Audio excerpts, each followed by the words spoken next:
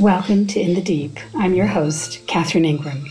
The following is a conversation between me and my friend Barry Lieberman that took place in November of 2019 here in Australia. This conversation was the first in a podcast series we have planned called Refuge with Barry and Catherine, which will be launched later in the year on its own channel. And you will be getting an early preview of this herewith on the In the Deep channel. I also wanted to mention that for the next few months, I won't be posting sessions of Dharma Dialogues, as I have a few other events scheduled, but I'll get back to Dharma Dialogues in June. Meanwhile, I plan to post regular podcasts of conversations with friends. Now, as I consider you, the listeners, my friends, I invite you to send questions to me by email, and I'll answer them in an upcoming podcast, which will be a new form of Dharma Dialogues. Here's my conversation with Barry. Our subject is acceptance.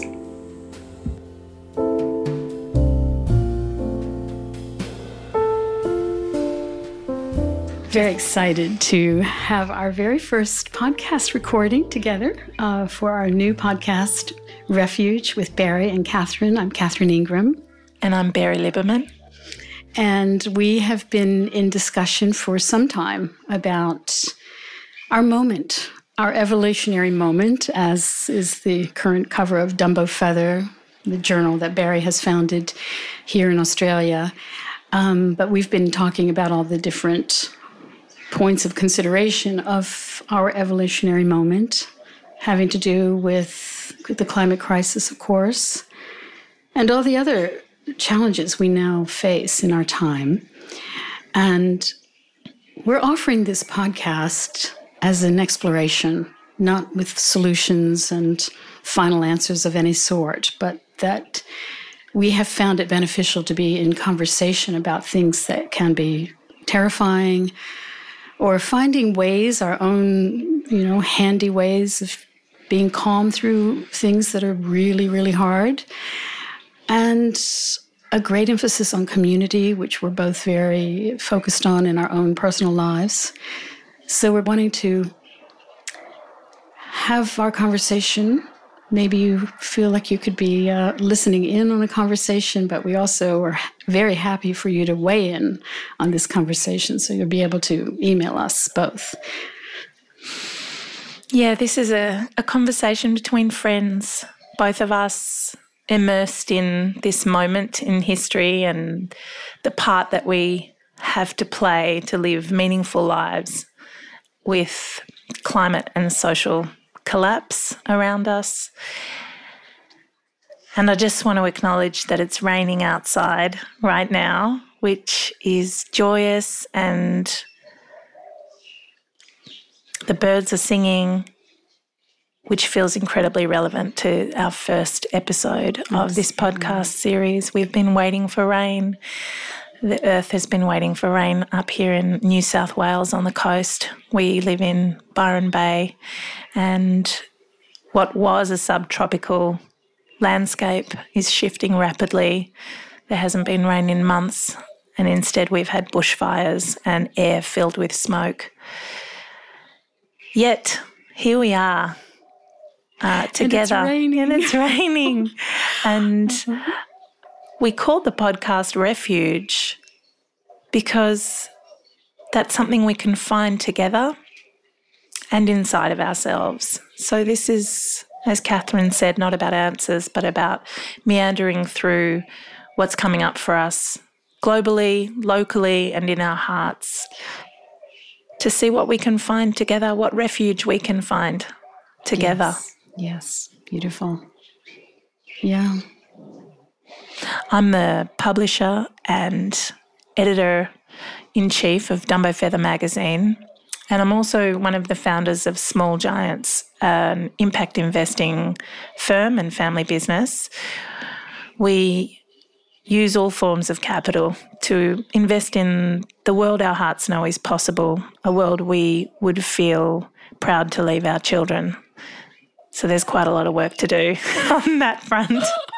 And you've done so much work already all over the world. And you're in conversation with people who really do care very deeply and are using their wealth and their resources for the greater good. It's about viewing all capital as equal as we move into the next decades, where we're going to have to reassess what is value in society and on this planet. Yeah. And we need to bring the things that we value to the centre. So Small Giants is really like what all businesses should be, an expression of your highest self and your best self, or this part of yourself that you're longing to express. Mm-hmm. Business can be a force for good in the world. Yeah. So we're going to be talking about these kinds of things and many, many more. And we have thought that today we would talk about acceptance. Now that may seem like we've jumped to the end point, but we're going to need that throughout all of our conversations. And we're not claiming we're fully there either, that we're fully in some sort of acceptance of what's going on, because what we're challenged with in our time is having to accept the unacceptable to a tender human heart. There's parts of it that are just, you just want to scream no. And yet, no in the face of any kind of reality just hurts more, because reality always wins. And also just to say that as we explore reality, we do want to have a conversation about acceptance while also holding possibilities. Yes. And I'm Catherine Ingram. I come to this after many long years and decades of being interested in the social and environmental issues of our time. And that combined with a long Dharma study, starting when I was 19 years old. Eventually, along the way, after being immersed in Dharma practice and arranging retreats for my teachers and doing long-time retreats myself, I started asking myself, how does this help other people? It's all fine for us to be nice and chilled out and happy, but how does it help in the world? So I started focusing in journalism. I thought to myself, I want to talk to people who really combine those two streams of awareness, of consciousness and of activism and of caring about the world. So I sought out the leaders of my time, especially, and it goes back to the 80s when I began doing this, of people who really combined those two ways of understanding and of being. I've also written 3 books, and most recently, the thing that's been the most read of anything I've written is a long-form essay called Facing Extinction. And I wrote it after being immersed in climate study for the past 10 years. And of course, whether one thinks about it as our own extinction, which is debatable because we do have possibilities, but what we are facing is a lot of extinction in general of the other creatures. And so we're facing extinction one way or another. And so I wrote an essay. It's been now downloaded from my site about 300,000 times, and it's also been downloaded a lot. I don't know the numbers from the Huffington Post site and from elsewhere, all these blogs that are putting it up. So I'm guessing it's close to 1 million downloads by now. So this has created a lot of course, conversation. People write to me from all over the world. Beautiful, beautiful letters. In all of the sort of the whole spectrum from acceptance, some people are basically just au fait in a way with full acceptance, and some are struggling with that, but still kind of lean to thinking that's how it's going to go. And there are many people along the way who feel, well, yes, this is a possibility, and maybe we should start at least letting the heart let it in as an idea. About 20 6 years ago, I began leading sessions myself called Dharma Dialogues, and in conjunction with silent retreats. The Dharma Dialogues are almost a fishing expedition for the silent retreats, because it's really in the silent retreats that people get a taste, a really strong, habitual taste of how it would be to just live with a lot more simplicity of heart and of mind, such that they spend a lot more time in present awareness and in their senses and in gratitude. And that doesn't mean they become dysfunctional. It means they become much more highly functional in whatever they're doing. But knowing basically how to keep one's own system properly tuned up and how to keep your mind clear. So that has been my journey. That's what I offer in my general work of retreats and Dharma Dialogues. And I also do a podcast I've been doing for 5 years called In the Deep. And now we're doing this wonderful podcast. This conversation's important for me because I'm a mother of 3 young children. So acceptance for me looks different than it would for other people. I think all of us are going to have to take in acceptance in different ways. And I'm moving through my journey of what it means to grieve a world that seemed absolute, that no matter what, the world would carry on abundant, rich and giving for my children and my grandchildren. So the more I face the climate reality and also the social reality that they're obviously correlative, the political situation we're in around the world seems to be tied to an old guard that is holding power and agency, and those of us who look at the life that will come after we're gone and care so much about it. So acceptance for me must also hold the space of possibility for what we can dream together to create for the future. I want to lean into the future dreaming for our children. Yeah. Yes. So I think one of the interesting parts of this conversation we're having is that I probably I'm at a different point on the spectrum, in that I don't see things on our current stage that are going to divert our course in time.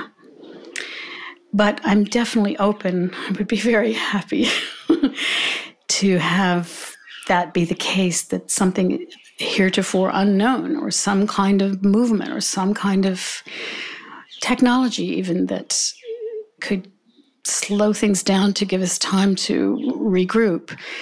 I'm definitely allowing for that. I just don't see it at the moment. So my tendency, my psychological tendencies, for whatever reason, my conditioning, I am much more aligned with the reality I see on the ground. I'm not as good at sort of dreaming the future or dreaming pictures that might be more hopeful. Probably a lot to do with that being a dangerous thing in my childhood to do. So I would have to just stay with, this is hard and how am I going to get through this, So I think it's kind of, well, it's good, I think, that we in a way, we sit at 2 different points of the spectrum, although we're incredibly aligned in most of everything we talk about. But I think we'll have something for everyone in this conversation, that, as I said, about the kinds of letters I get a full spectrum of people saying, yes, but there's, we can't just say it's over. We can't just say we're going to go extinct. And those who say that we are. So we've got that range covered. Yeah. I'm looking forward so much to our conversations across all the issues. As you said, we want to arrive at any truths, but I'm a dreamer and a creator. Yes, you are. Yes. And I don't see acceptance as fait accompli. Mm-hmm. I see it as telling the truth of this moment. Yes. And how does accepting the reality of this moment metabolize in each of us individually and then collectively to allow us the honesty and integrity to dream forward. Yes, and that's beautiful. I think when I think about acceptance of the moment we're in, it's acceptance of what we already know is happening. Like, for instance, my girlfriend told me on the phone this morning that she just saw an image of a python curled around a burning tree on fire, and I've been aware of all the little creatures that have died here in just this last 6 weeks. I mean, thousands and thousands and thousands, almost wiping out the koala population. And so these things are so painful to even let into your awareness. We flee from them. But as we know, when we're sitting in houses that are smoke-filled, it's very hard to go into any kind of denial or shoving it aside. And so I think for me, the acceptance I work with a lot is what is actually happening on the ground now and the destruction that we're watching on the planet. So I think both are allowed, of course, and are part of the conversation. But for me, because it's painful to watch, I really have to double down on finding a whisper, at least, of, okay, this is happening. Because I know that if I collapse and I get angry and I get agitated, for me, my system doesn't get energized by that. It gets drained, it gets innervated.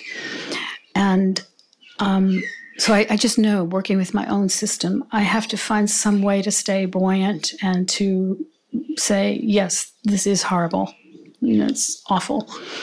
And to cry, like I saw a picture of a koala and I just started crying.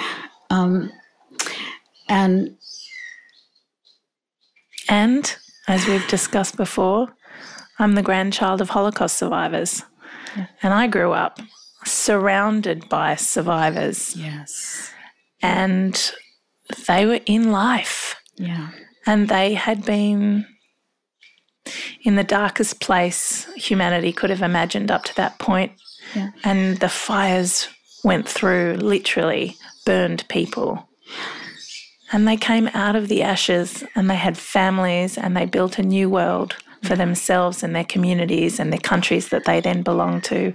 And I grew up in the rebirth and the festive, joyous grabbing and holding at life, the honouring of life in new birth, new ideas, working hard for a future that has never been certain. Yeah, right.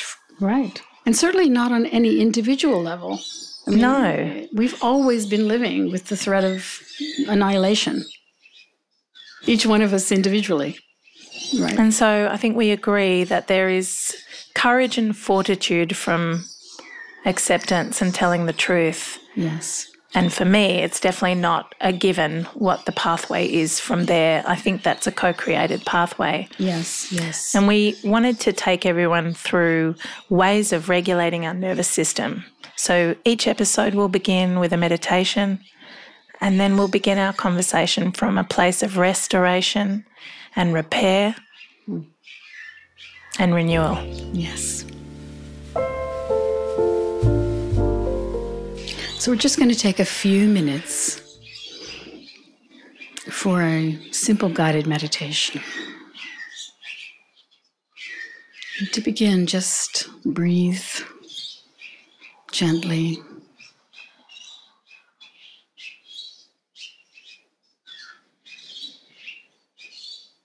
You might be hearing the birds. Noticing the quality of the temperature in whatever room you're in.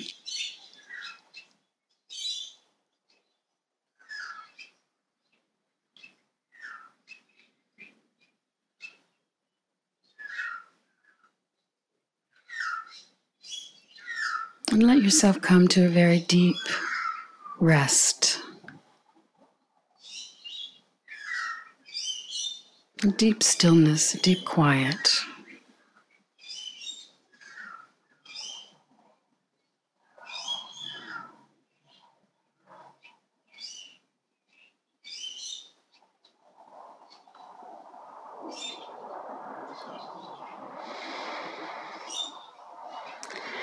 And without any straining, and no worry if this doesn't come easily, if there's something in your immediate life that you're feeling great resistance to,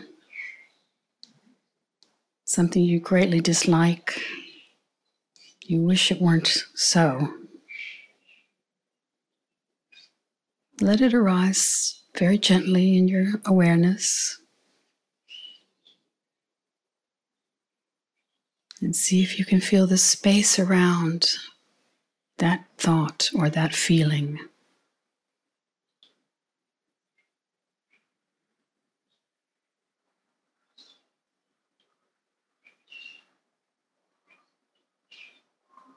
Just another phenomenon floating in the universe.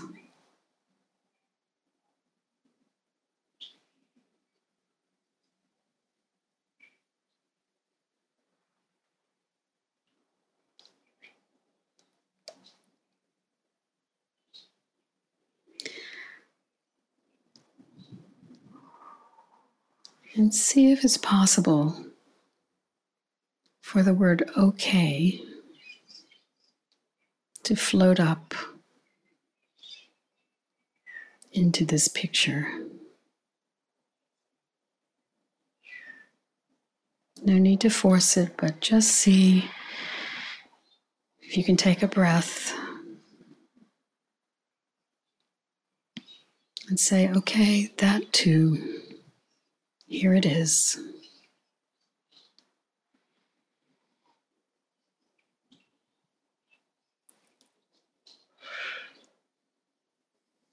Don't have to like it.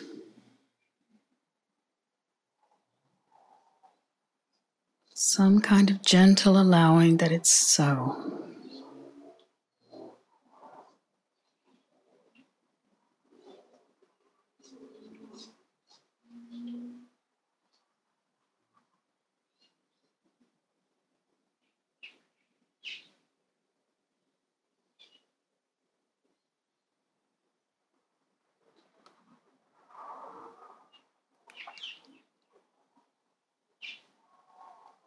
Now you may think of something a bit larger, something that affects more people,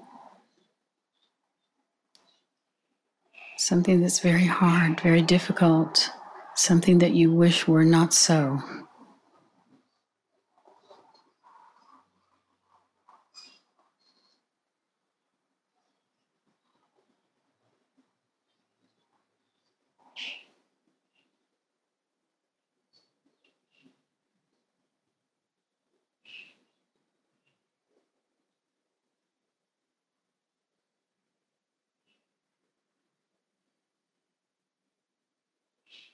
Feel the space around it, the vast regions of space.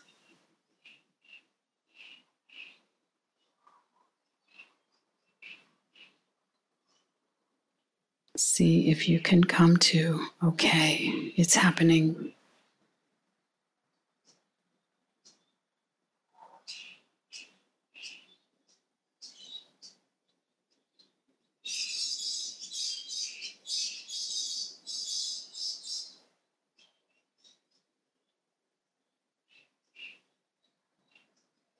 We're exploring forms of acceptance, great and small.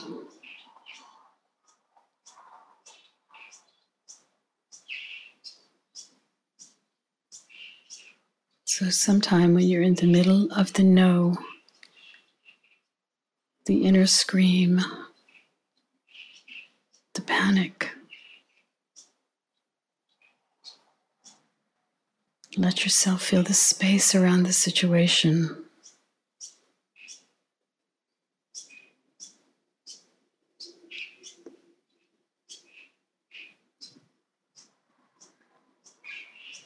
Let yourself whisper, okay.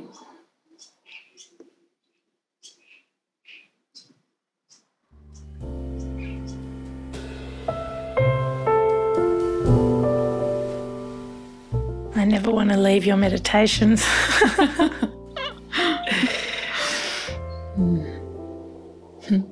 It feels worth mentioning that we became good friends after I did one of your silent retreats. Yes. The first and only one I've ever done. And my complete shock at the depth of the restoration of the cells going to that level of quiet for days, 5 days it was.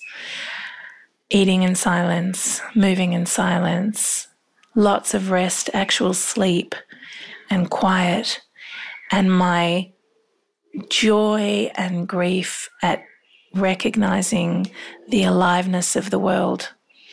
Yeah. We had no phones, no technology, only books and gentle books, nothing kind of stirring. Yeah. And it was so shocking to me that we do all these things to regain our footing internally with the rush of our lives. And we forgot that the Mother is holding us all this time, Mother Earth. And that we have that resource if we know where to find it. Yes.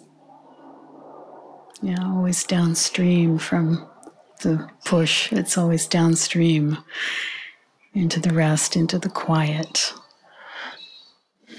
And it's so helpful having done a retreat, as you know, probably, that it creates an entrainment so that you can visit in many moments of your life and in moments of stress and in moments of busyness and hubbub and all those things.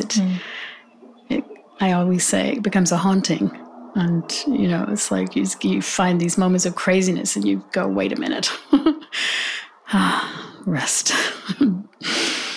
Yeah, the birds outside the window or exactly. Noticing where your attention is drawn, which feels incredibly potent. It sounds like this very soft skill, but it's incredibly potent as the situation around us increases in intensity. Yeah. Particularly with regards to the fires around us. So I was thinking about acceptance and what it meant to me with regards to the climate crisis, the climate emergency, all this language around a sudden urgent understanding that the conditions are changing and we have no control. And I think my big shock moment, even though I could feel the rumblings for years, was Jem Bendel's deep adaptation paper. And my husband, Danny, and I read it and went into a dark night of the soul for weeks. It was like everyone was having lattes and a lovely time and no one noticed the ship was going down. Yeah. And you felt like your voice was too small even if you screamed at the top of your lungs. Plus, nobody wanted to hear it in those moments either, did they? Yeah.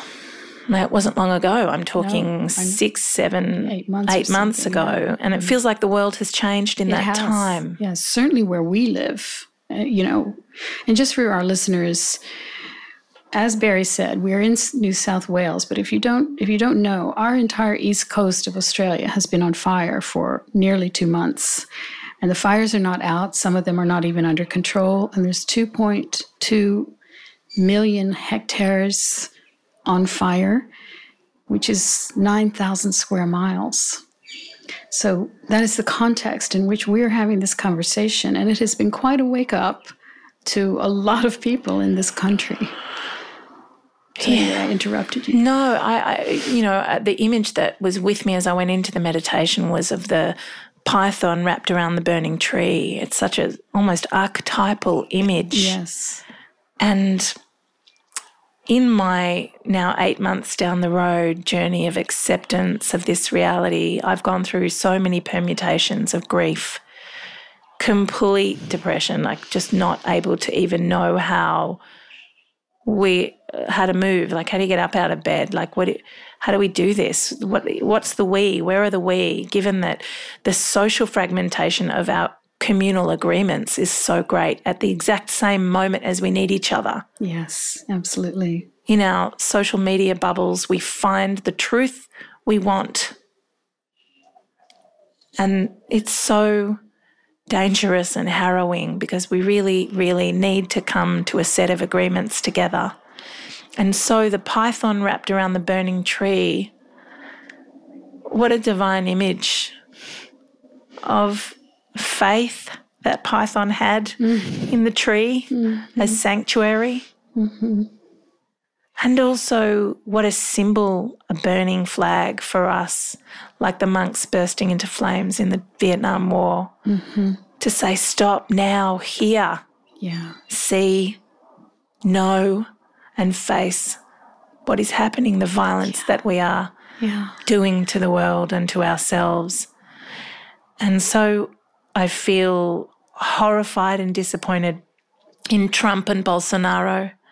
Those manifestations of leadership, they come from somewhere in us that doesn't want to speak or know or face the truth that we might need to adjust the way we exist on this planet.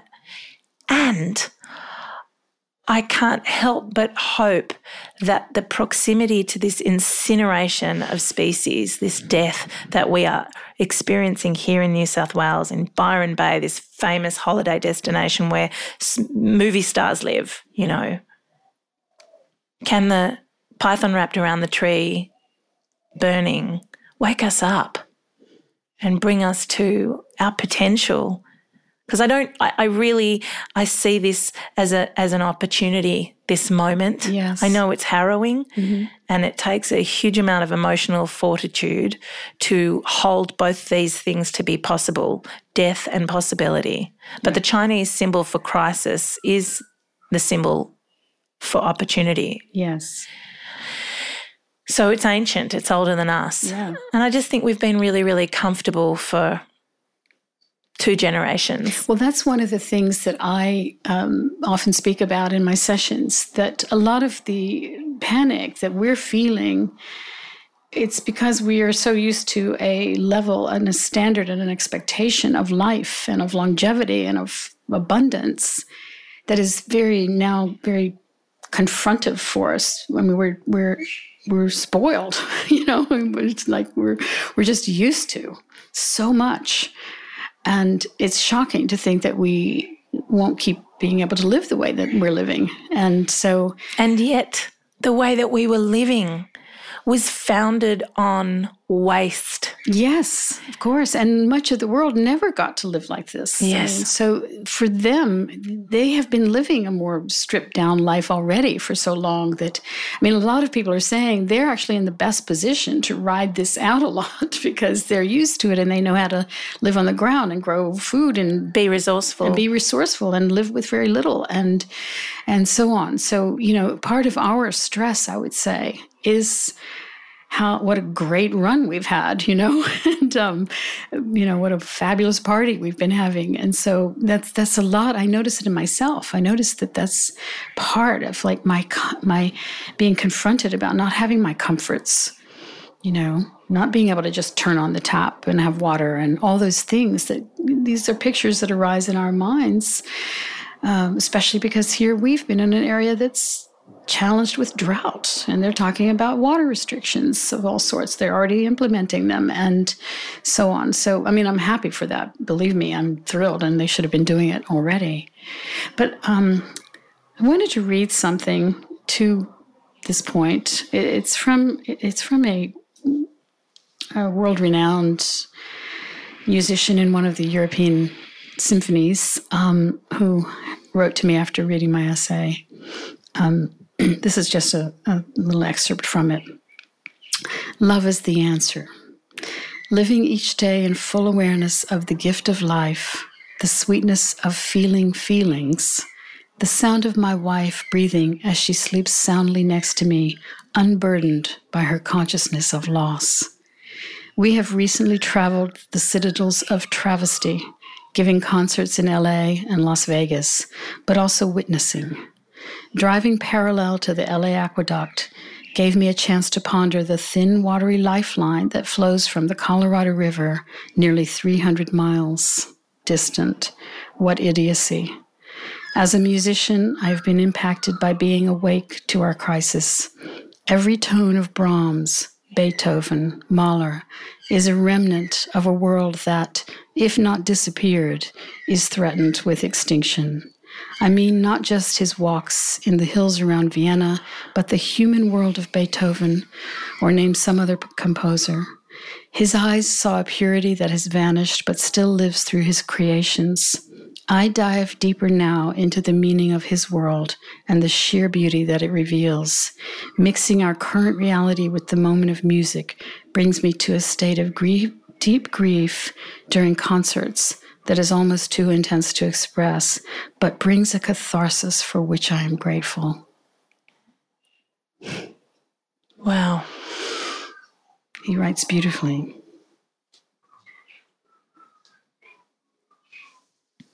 Yes, I think about that all the time. The exquisite beauty of the abundant natural world. Yes. That we raped and pillaged for comfort. And I'm not sure Instagram is comfort. No. And the iPhone. No. It's so weird. No, there's a correlation with depression with all of the social media. So we took from that beauty and we replaced it with junk, basically. And we ravaged the earth.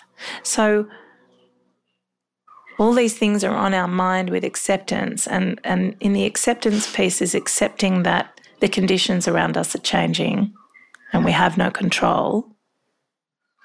What else is a component of acceptance to you, Catherine? Well, I was just thinking as you were speaking that I think we have to understand that we are in a type of ecological trauma, to use a phrase that my friend Rex Weiler talks about, whereby, and it goes to what I just read, whereby those of us of a certain age have seen a different world also. We grew up in a different time, and we've all probably watched our own areas drastically change over the years. And we've watched green areas be razed to the ground, and we've watched our favorite parks and all kinds of things get compromised.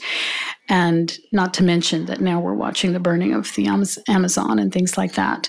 So there's a certain, almost a subliminal ecological trauma that we're having to live with. One of the things I do with loss, and I've had a lot of loss in my life, is I let it be a reminder for what's still here. So I let it be a reminder, like to your point, to really see the beauty that's left, right? And maybe it's going to get really stripped down a bit. You know, it's getting stripped down as we sit here. The burning is going on, you know. So to really let myself like hear the bird song. And, you know, before we started recording today, you were saying, what is that particular bird song? So that's my favorite one. Oh, there it is. The berry bird. The berry bird. That's my bird impersonation. It was so perfect. Anyway, so if anyone listening knows what that bird is in Australia, yeah. It's the most beautiful cooing sound. It can put you to sleep. Oh, it's so great. Anyway, to really just double down on all that we love. I have a reason, my other podcast is titled Just Love What You Love. You know, really let yourself have that at least. Because we are in a time of loss and we're in a time of dying. And one could argue it was always so. Like in previous times, there were a lot of your people dying because people died more easily and young. So you were surrounded by your people dying, which we've been mostly spared in our healthy, high medical, you know, societies. But we are in a world of dying now. And so for me, I'm just so grateful for all the little things that are still here. And also for the people who are still here, because I've also lost a lot of people in my life, a lot of my best friends and my father and my brother. And so it's that too, that just by way of saying we can't take anything for granted. And maybe that's just the very thing that might be healed in us, that we've taken it all for granted. Yeah. And that the comfort that we've had anaesthetized us so much. Yes. To all that was really precious. Yeah. Our relationships, our communities, our rich natural world. We got kind of addicted to having stuff and having more experiences. And it just became our way of life, and we were all afflicted with it because we had so many opportunities. And I chased all over this world, And I'm still clutching at all of that. I still am. I still enjoy a lot of it. And I, as I said before, I definitely enjoy my comforts. They're not as many as they used to be in terms of the need. But yes, but go ahead. Yeah, I just, some days when I'm having just intense anger at the state of the world and my inability to change it on my own, I long for oblivion, the oblivion of not knowing and not accepting, and burn, baby, burn, let me have all the things and go on all the planes and have all the holidays. And so I think there is a roller coaster of emotions that acceptance of this moment means. And there's a maturity in acceptance. Yes. Such that in that acceptance, your heart is so tenderized that you don't want to add to any of the suffering, right? You get it, you see it, you know how hard it is. And that's where the real acceptance has to be, which is you have to really look at the true difficulty of it. But knowing all of that, you're so splayed open in tenderness that you don't want to be part of more destruction. Yeah. And that's such a nuance. It's a felt nuance that I really value in our conversations. And I have felt that with my acceptance that this could all continue to go very, very badly and not be a sort of the analogy that Danny and I have been using is a car accident. We thought that we could kind of slow the car down and not hit the wall. We're going to hit the wall now. We know that.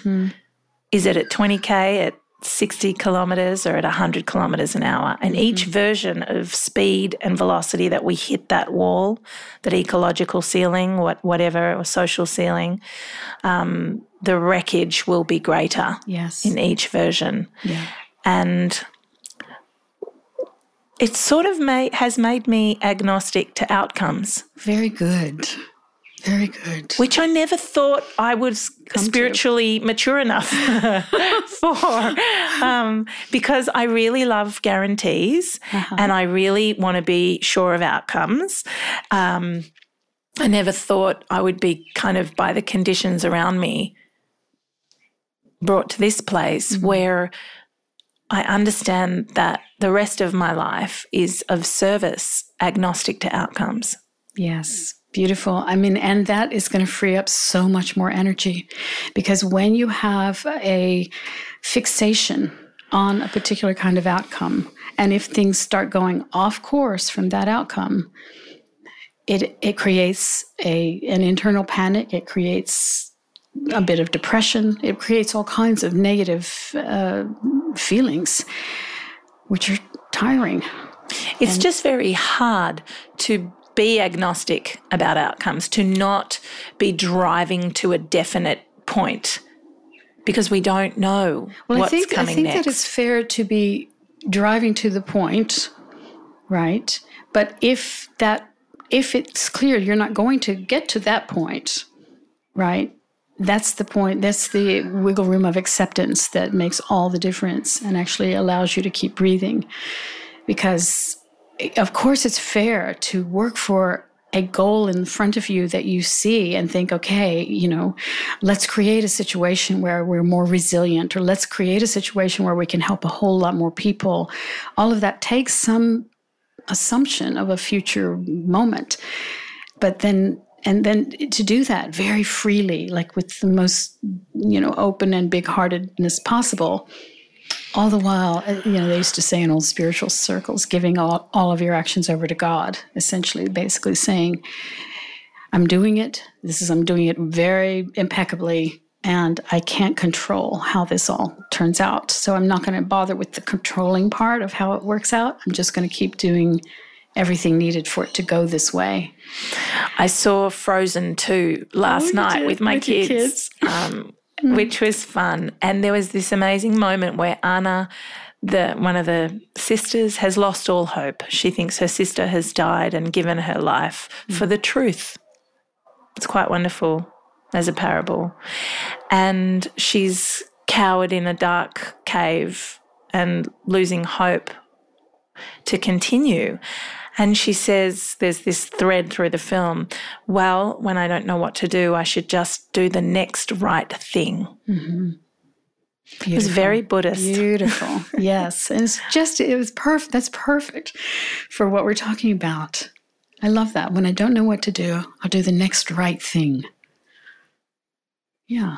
And there's a kind of honing of your senses and your life force to think, can I live a life devoted to love in action anyway? Mm-hmm. Mm-hmm. That is the koan of our time. That is it. We have to keep loving this no matter what happens. And it may get harder to love it. It most likely will. But just think about if one can be just that kind of sanctuary for others, not only for yourself, which is, of course, going to be very nice for ourselves to be able to keep a sanctuary in our own self, but how great for everybody around us. You as a mother, and also a mother to many, but to your own 3 children, and all the people we interact with. We're both highly engaged in community. And then that spreads out because all those people are engaged in whatever circles they're in. And so to really know that this is, I've often felt, Barry, that like I had this weird background feeling in all these many, many years of Dharma journey that I was being prepared for something. And I kind of thought, well, maybe I'm just being prepared for my own death, right? Kind of like getting friendly with this program, Like one of my friends who died of a brain tumor, one of my very close friends, kind of my writing mentor.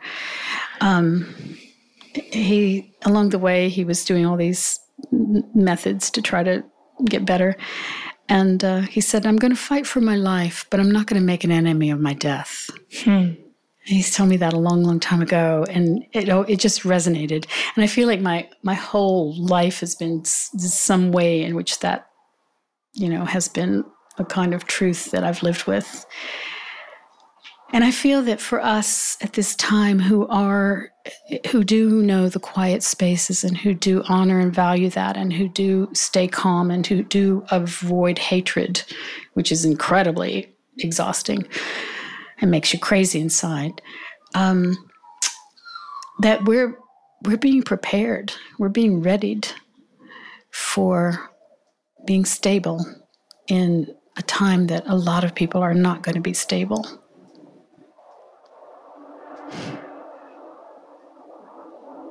Which doesn't exclude feeling all the feelings. Yes. Including hatred sometimes, But I know when hatred arises in my heart, it arises and I can't help it. But I don't give it juice. I let it fly by. You almost have to be a mother to yourself. Yes, that's it. A part of you that has to be the sort of loving mother. I will admit that my beautiful eldest child who's entered puberty turned to me the other day. He said, well, sometimes I just hate everyone in this family. And I just looked at him with so much love. I was like, yes. See if you can apply to get a new one.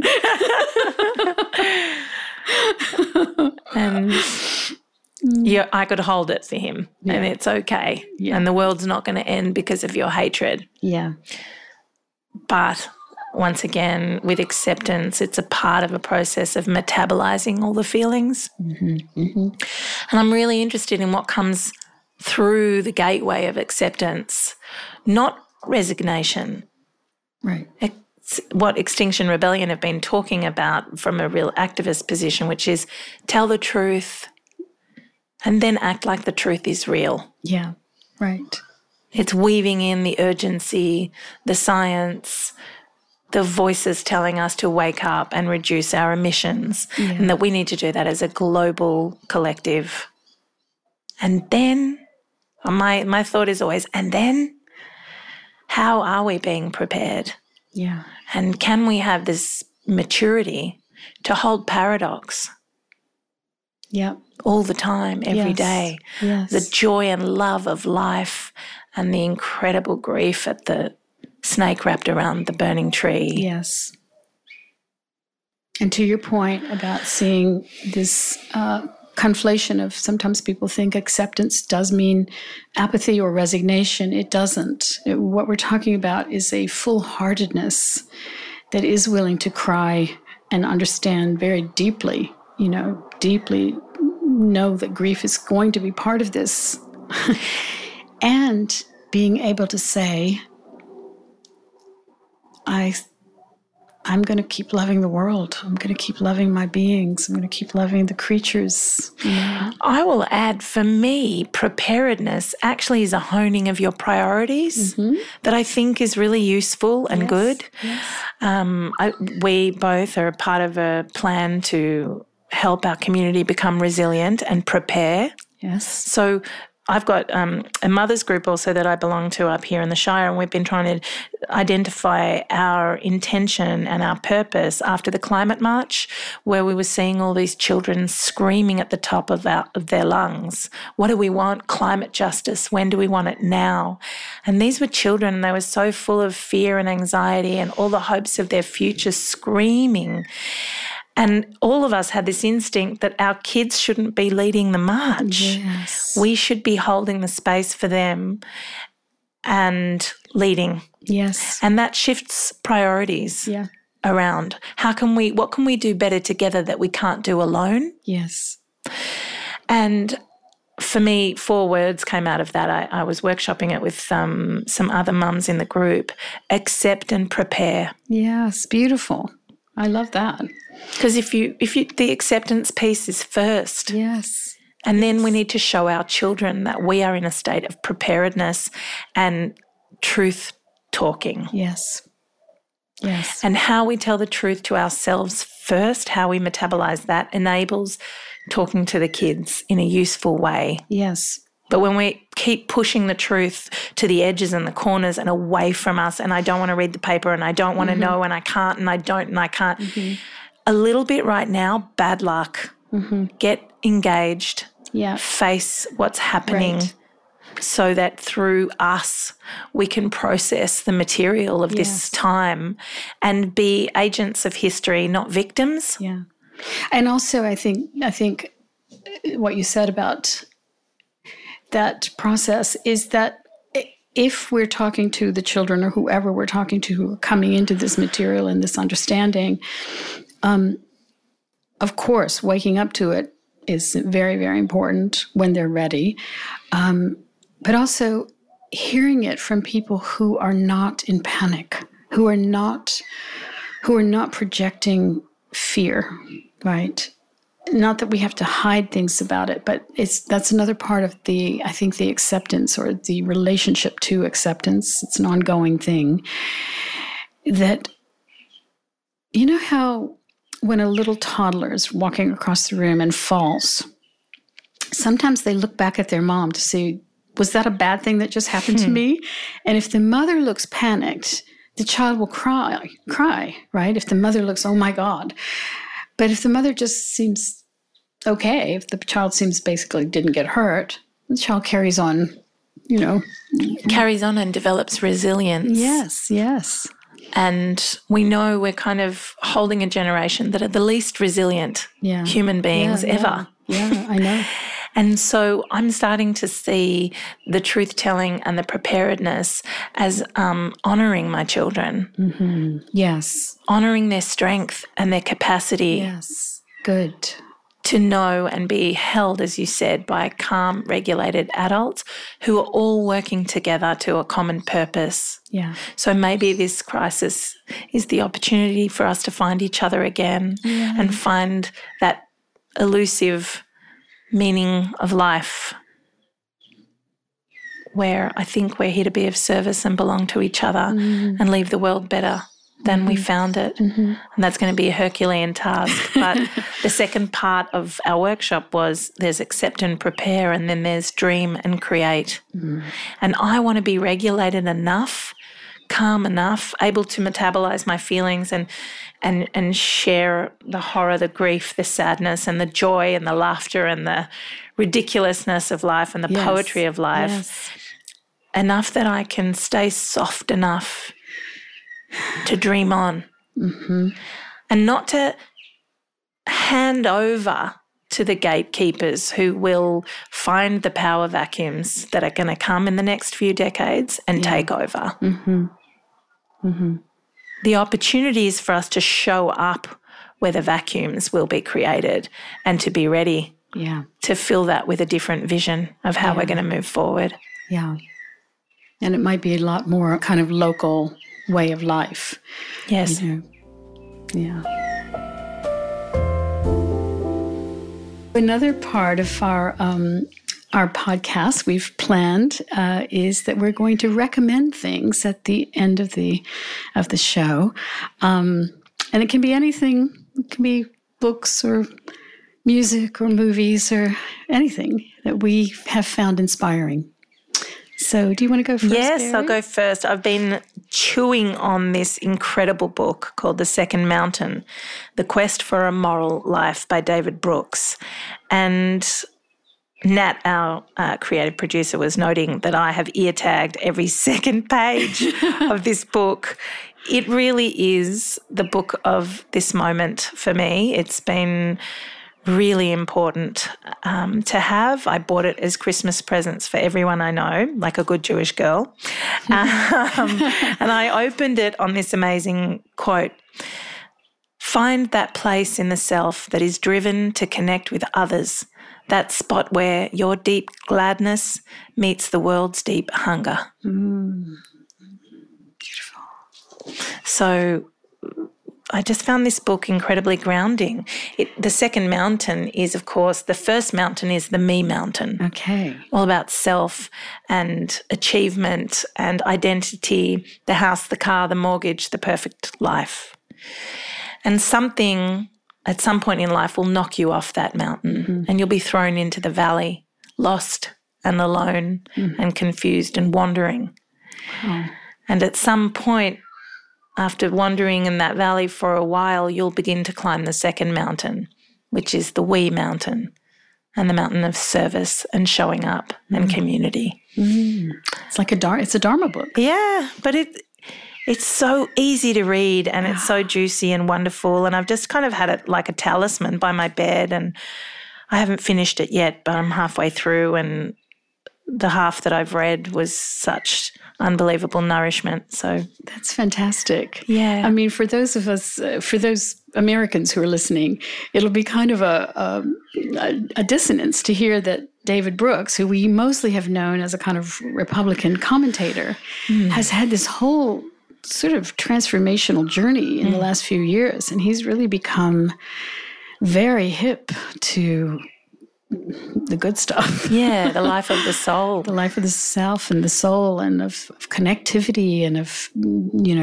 community. And I know this will probably be another episode, but that is a case in point for regeneration. yes, of course. That's great. Yes. The human soul, the human being, and the living ecosystems around us have the capacity to regenerate, to go from dry, dead, lifeless, violent spaces that denude our spirits to juicy, full, alive with fresh green shoots, new ideas, new formations. The body, the soul, the planet is constantly seeking wholeness and renewal.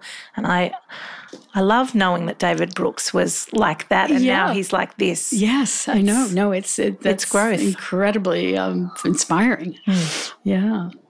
What did you bring? What are you telling us Well, about? I'm recommending Leonard Cohen's album that's just been put out called Thanks for the Dance. And it's been put out by his son, and it's obviously a posthumous offering because Leonard died in 2016. So yeah, it's a work that's coming. It's good work if you can get it, having great stuff be put out posthumously.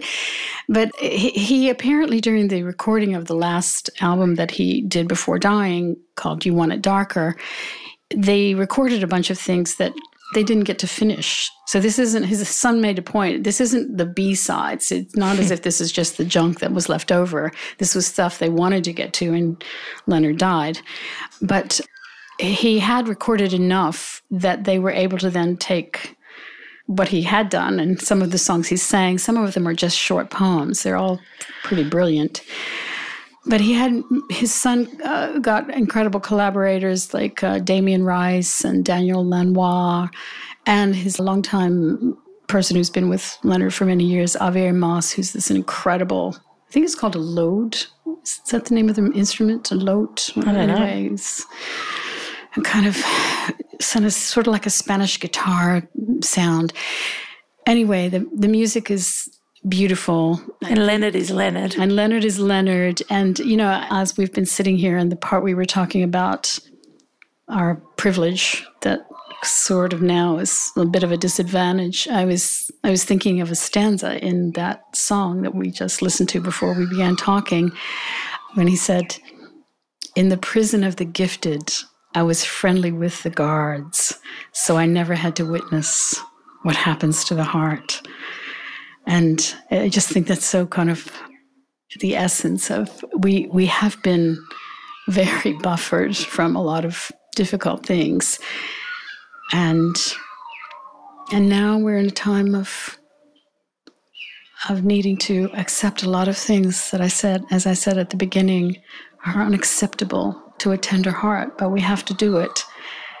And knowing that we have to do it for not just ourselves, but for everybody around us, I think gives me a lot more courage to keep doing the right thing. And I couldn't think of anyone I'd rather do it with than you, Catherine. Oh, Mary, I'm so excited about what we're doing together, and I so love every moment we ever get to have together. And I can feel everyone who's listening to the podcast, even though we haven't even published it yet, put it out there, I can just feel the longing to be in this conversation together for whomever wants to. That showing up is peace in itself, and courage and joy.